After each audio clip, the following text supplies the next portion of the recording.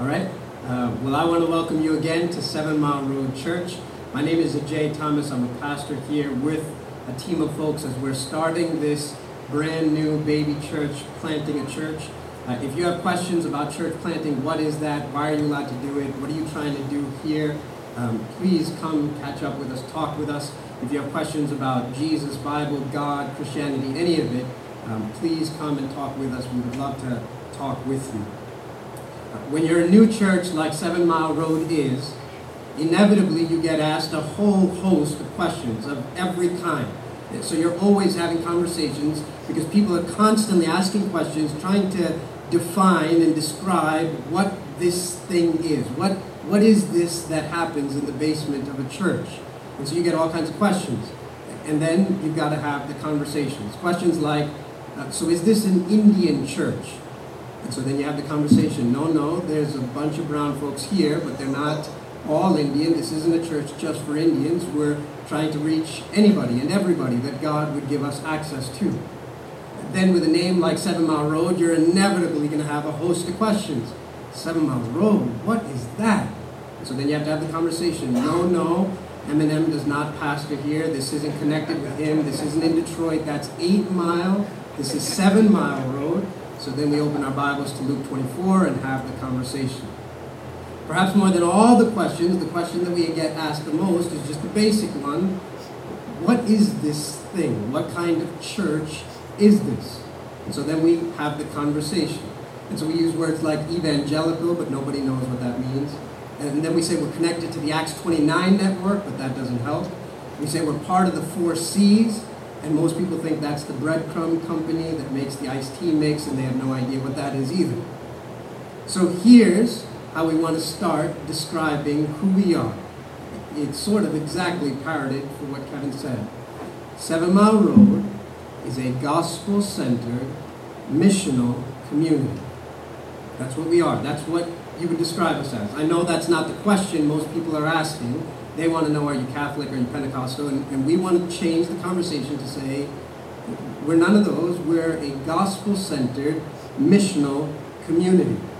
On your welcome cards in the back was this blurb about who we are. And there it says, 7 Mile Road is a gospel-centered, missional community in Philadelphia.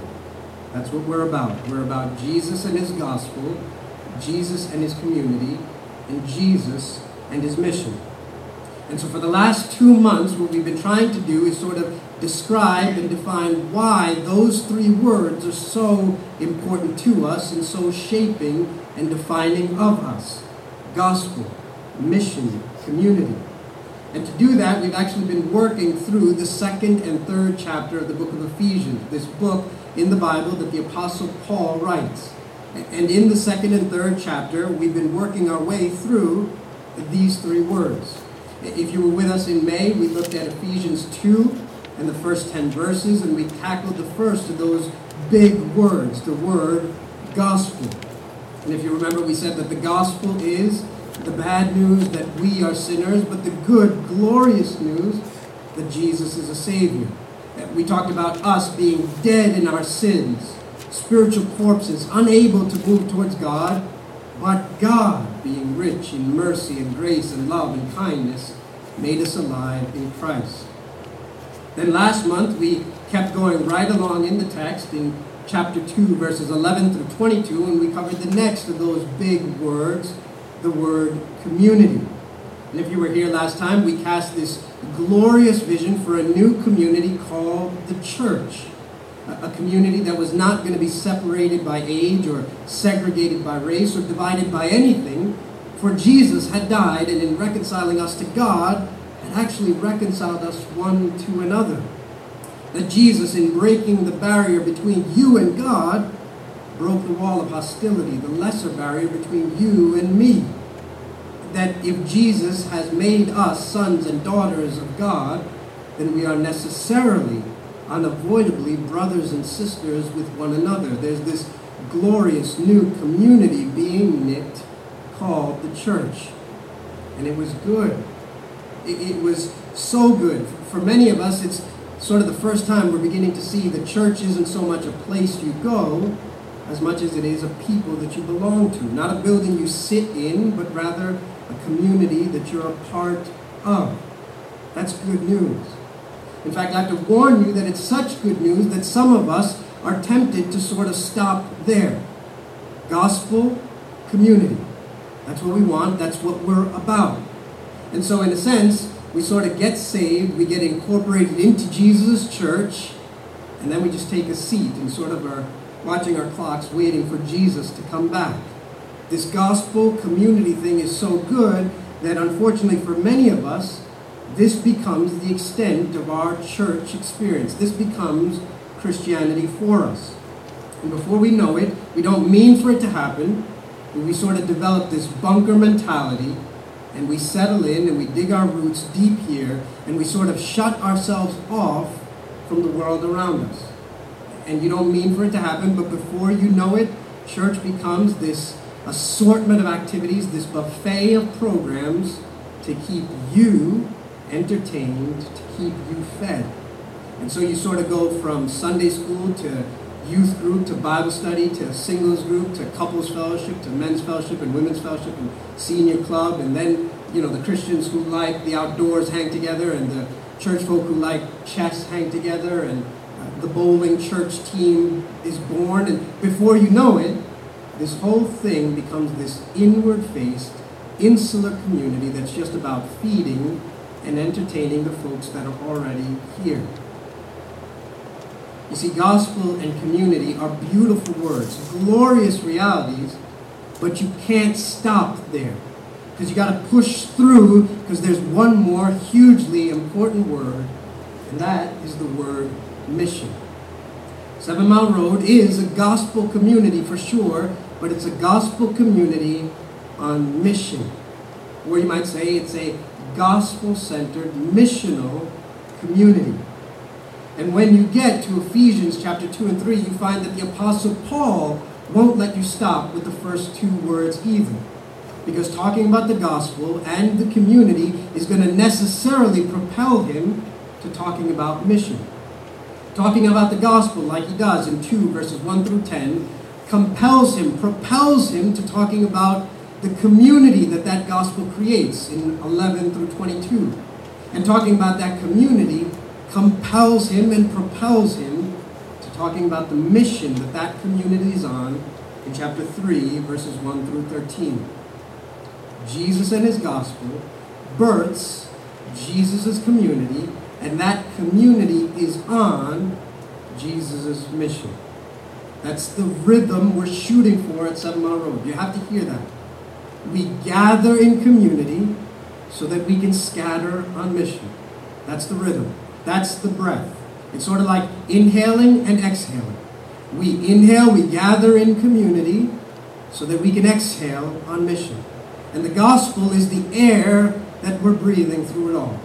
We gather so that we can celebrate and remember and be strengthened in the gospel and breathe it in so that we can scatter on mission and breathe that gospel out. You do either one without the other, and you're dead.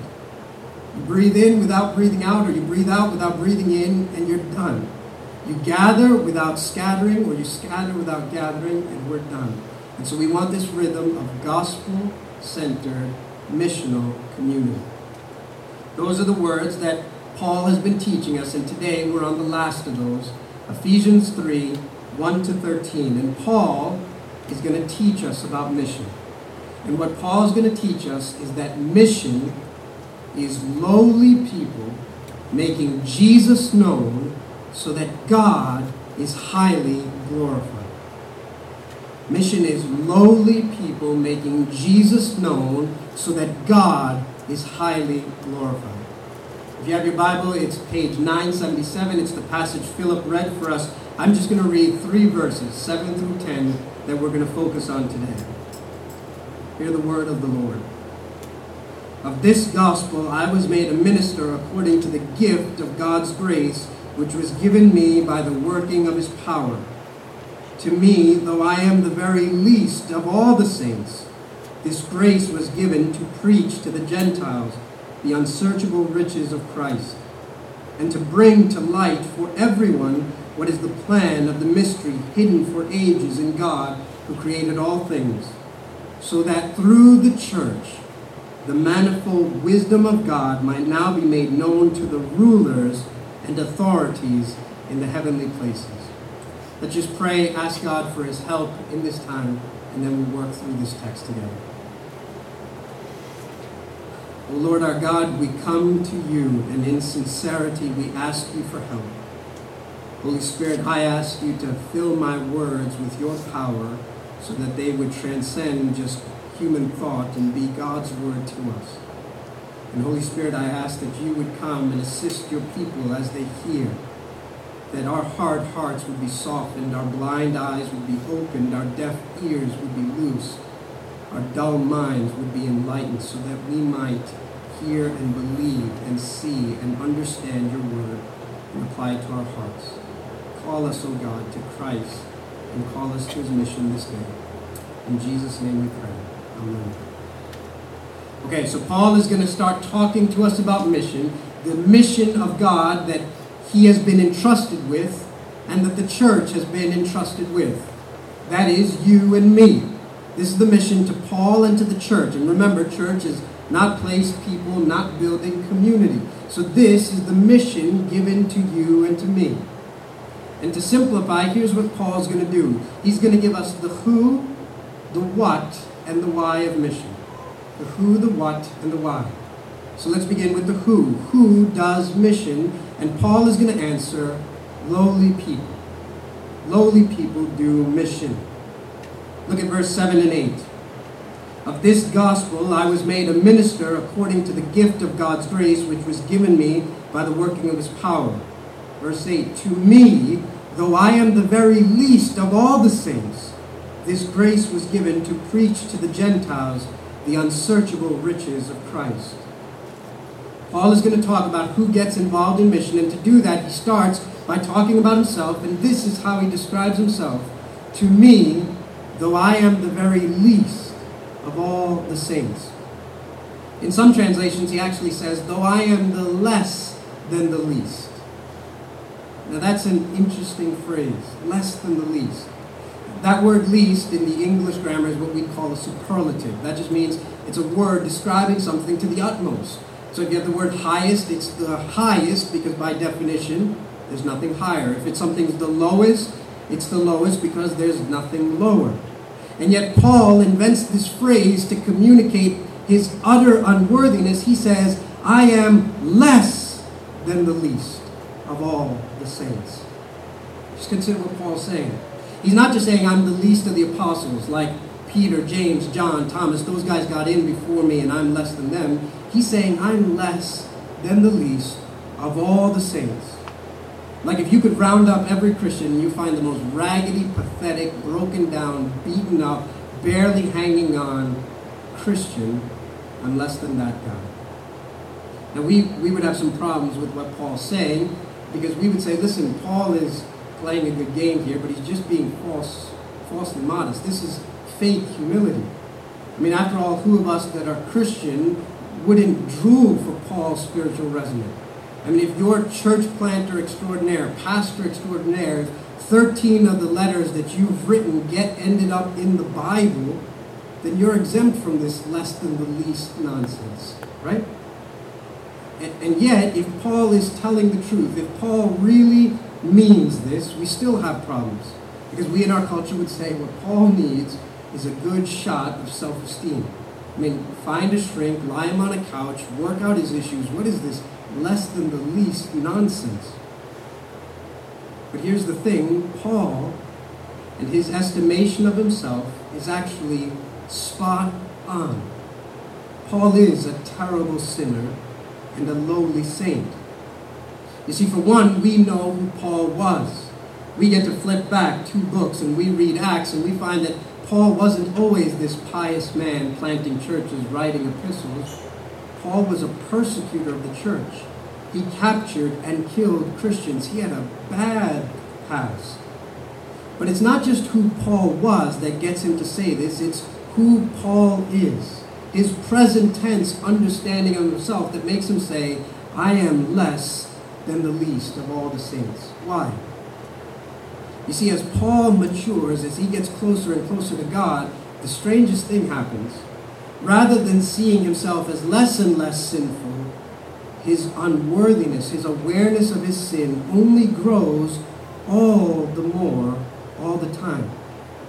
The closer he gets to Jesus, the more he sees God's holiness, and the more he sees God's holiness, the more he sees his unworthiness. And the cross of Jesus only gets bigger over time, bridging that gap rather than smaller. This morning I was at St. Mark's, which is the church that's hosting us, and we were talking through 1 Timothy. Some of the folks who are saints and double-headers with me are attending here also. And this morning we were talking about Paul's letter to Timothy, and we said that in 1 Timothy, Paul actually says the phrase, "I am the chief of sinners." Now, when does he say that? He doesn't say that 5 minutes after his conversion or 2 months after he becomes a Christian. He says that towards the end of his life. Right before 1 Timothy. In 2 Timothy, you have Paul saying, "I've run the race, I've fought the fight, I'm done." And yet before his last hours, after he's planted all the churches and written all these letters, Paul's evaluation is, "I am the chief of the sinners." You see, we've sort of got this thing backwards. We think the cross is huge when we first come to faith, and then it slowly gets smaller over time because we're more and more holy. Paul's got it the other way.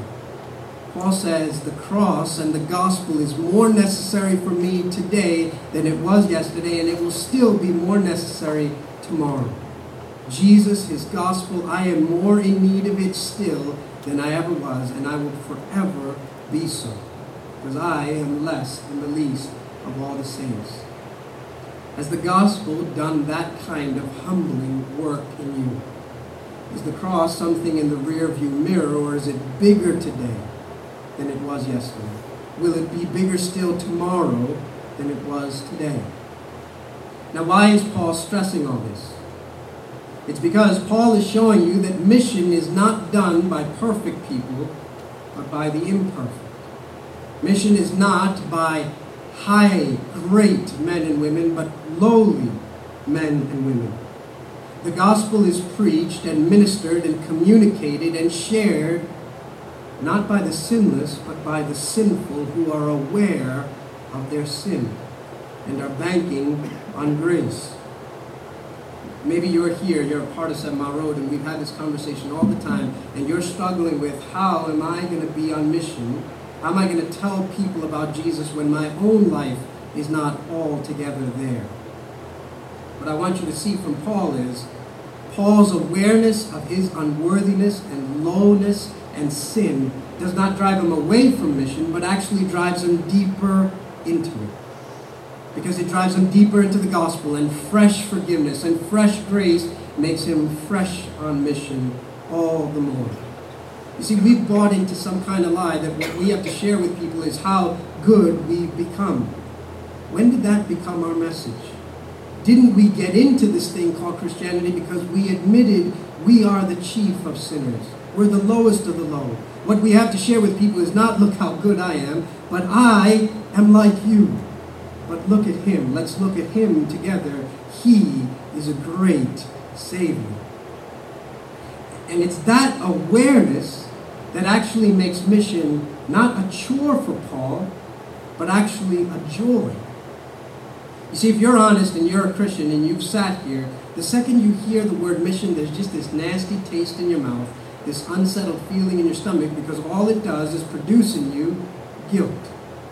You hear the word mission and you think of, that's something I ought to be doing but don't do well, or I ought to be doing a lot and don't do often. It's just this words like obligation, duty, chore. If you ask Paul, he would honestly say, mission is a joy, a gift, a privilege, a grace. Listen to how he describes his call to mission. Verse 2, the stewardship of God's grace was given to me for you. Verse 7, of this gospel I was made a minister according to the gift of God's grace. Verse 8, though I am the least, was given to me the grace to preach to the Gentiles the unsearchable riches of Christ. You see, we use that word back in chapter 2 when we describe salvation. This unearned, undeserved, unbelievable gift from God. And Paul says that's the same word I'm going to use to describe mission. Not, I have to do this, but can you believe Jesus saved me and I get to do this? Can you believe that someone like me gets to be on mission? You see, I know how we would normally motivate people to mission, to share your faith, and to be on mission, to love your neighbors, to serve the poor. We unload guilt and condemnation, and we wag our finger, and we get you to do it. We're a church plant. We need people to be on mission. And yet guilt is always going to be short-lived. You see, the only way you're ever going to be truly motivated for mission is if you get the gospel. You need a bigger view of the gospel. If your heart is cold towards mission, what you need is not motivation. What you need is not more facts about the lost. What you need is more awareness of the gospel. More awareness of the enormity of your sin, like Paul, and the enormity of God's grace. So that it goes from, I have to do this, to, can you believe I get to do this? He showed grace to someone like me, the chief of the sinners, to one who is less than the least of all the saints. Mission is not done by the sinless, but by the sinful who are aware of their sinfulness, and their awareness of their sinfulness drives them only deeper to Jesus and deeper to Jesus' mission. Who does mission, Paul would say, lowly, ordinary, imperfect, weak, needy people like you and me. But Paul will give you not only the who, but the what. Paul, what is mission? And Paul will answer, mission is lowly people making Jesus known. You ask Paul, what is it that lowly people like you, lowly people like me, are called to do? This is what he says, verse 8 and 9. To me, though I'm the very least of all the saints, this grace was given to preach to the Gentiles the unsearchable riches of Christ and to bring to light for everyone what is the plan of the mystery hidden for ages in God who created all things. Here's what mission is. It is to bring to light for everyone the plan of the mystery hidden in God for the ages. All right, that is a long, confusing, weird phrase. What is this mystery that Paul is to spend his life unpacking for people, bringing to light to people? Verse 6 in the passage tells us, this is the mystery, that the Gentiles are fellow heirs, members of the same body, and partakers of the promise in Christ through the gospel. All right, I know that doesn't initially wow you, but here's what Paul's saying. This is the mystery that God had tucked away for all the ages that has now been made known. The Gentiles are in. They're a part of the people of God. That is, everyone outside of Judaism, all the families of the earth are in. All right, why is that such glorious news? Why was that a mystery in times past? This is how it worked. In the beginning, God created a man named Adam. Genesis 3, he falls.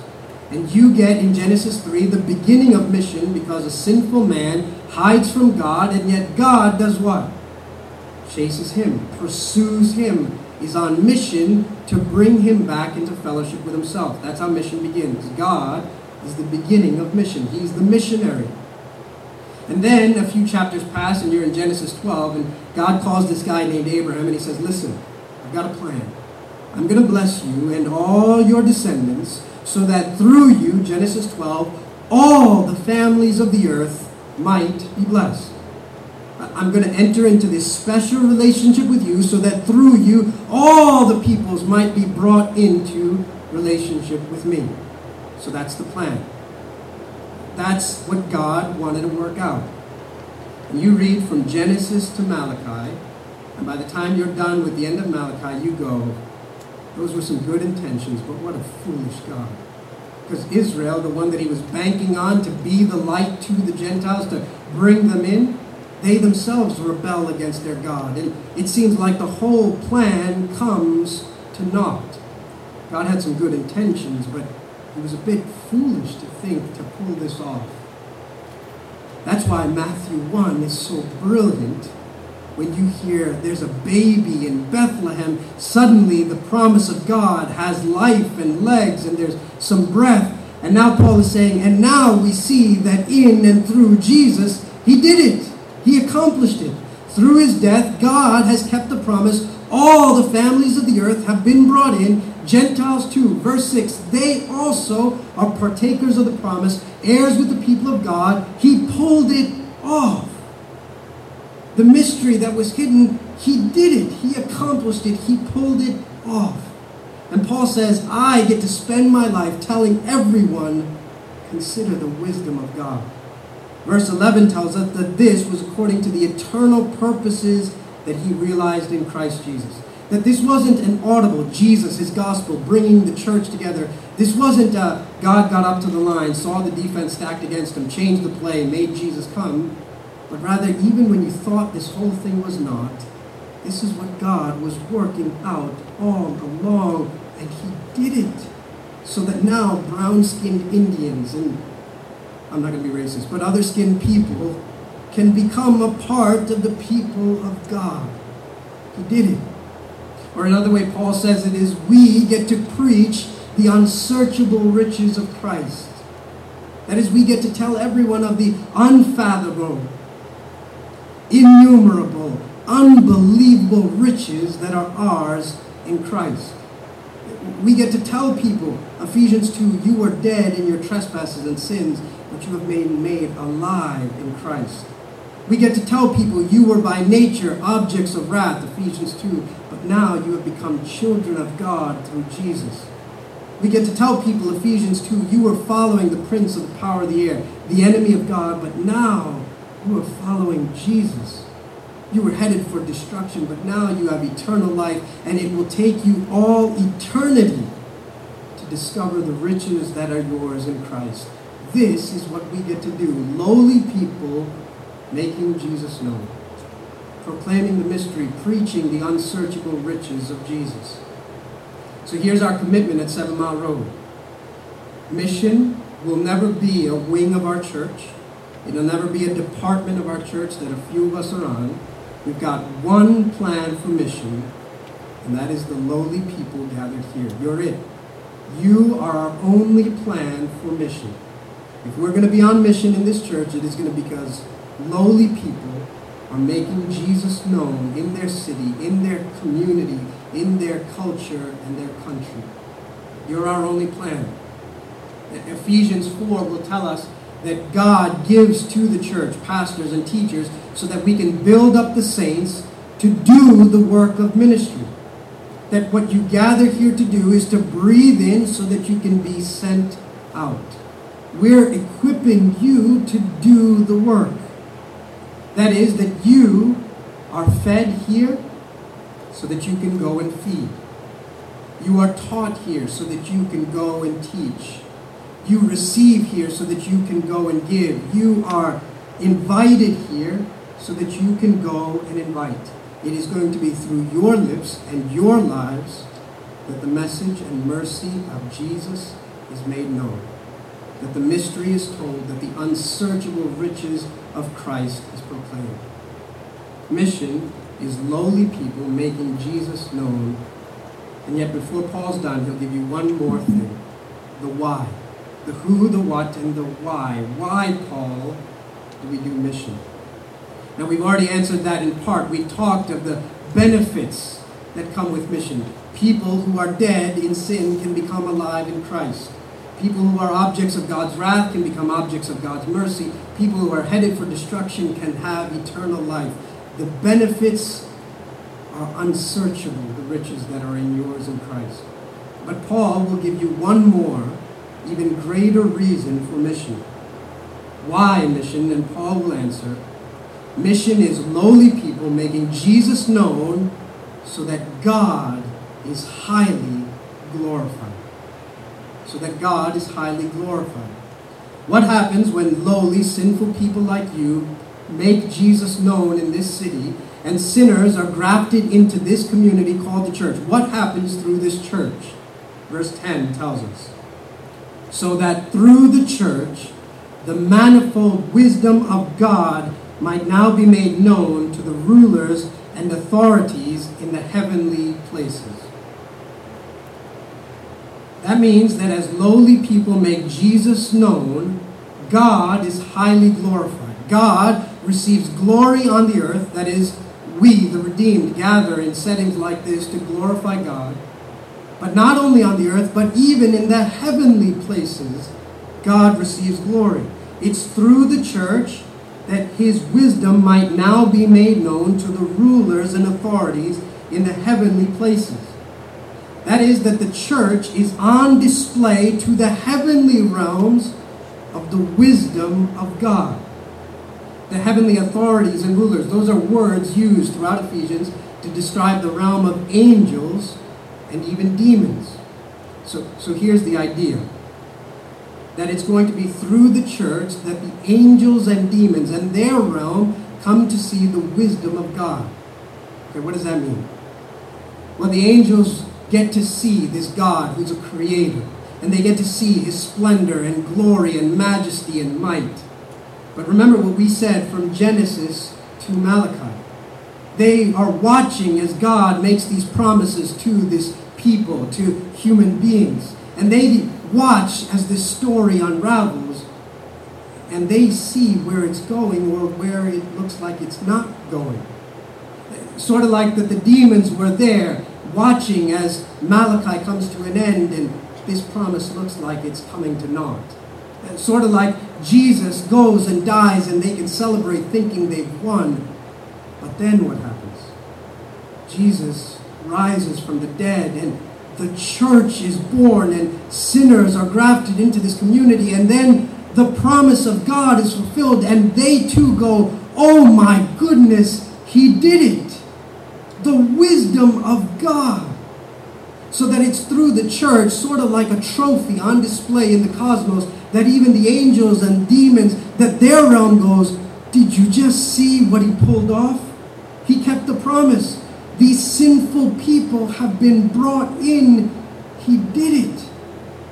1 Peter 1 verse 12 says that the angels love to look into salvation because they don't get to see what we see or experience what we experience. We get to sing, I've been redeemed. Amazing grace that saved a wretch like me. They don't know that. And so it's through us that they witness the work of God in salvation, and through us that they go, do you see the wisdom of God? It's through the church that even the heavenly realms are made aware of the wisdom of God, what he had intended from eternity. The church is like a trophy on display to the cosmos of the manifold wisdom of God. I don't know if I can communicate it well enough. Read verse 10 and consider what God is doing in the cosmos through the church. That this is on display so that even angels and demons might say, oh, the wisdom of God. Do you see what he did? Do you see what he pulled off? We're on mission so that God might receive glory in heaven and on earth. So that with us, even the angels say, oh, the unsearchable riches and wisdom of God. So here's the thought I want to leave you with. That means that what's happening in Northeast Philadelphia, 525 Welsh Road, as the gospel is made known by lowly people here to the community and city, and as sinners are grafted into this community called the church, that what is happening here is on display to the cosmos, causing angels and demons to say again, oh my goodness, he did it again, this time in Northeast Philadelphia. And for the demons to say, oh my goodness, he did it again, furthering their defeat, this time in Northeast Philadelphia. You see, it's a humbling thought to think that what you're being swept up into is this cosmic global work that God is doing. That you are a part of this thing called the church. People from every tribe and culture and country, all the nations of the earth, on display to the heavenly realms of the wisdom of God. That ought to humble us. It's sort of like God is painting this grand painting for the cosmos to see, And we're just a small brushstroke. That's what we are. We get to play a part in God displaying his wisdom to the universe. But while it humbles us, it should also thrill us. 7 Mile Road is on that canvas. You are on display to the cosmos so that all the universe might say again, oh, the wisdom of God. He did it. He accomplished it through Jesus. And now some sinful folks, some lowly folks in Northeast Philadelphia have been swept up into what he's doing too. Oh, the wisdom of God. Paul ends this text not with your head floating 1,000,000 miles above in the heavens, but verse 12. It's through Jesus Christ our Lord, in whom we have boldness and access with confidence through our faith in him.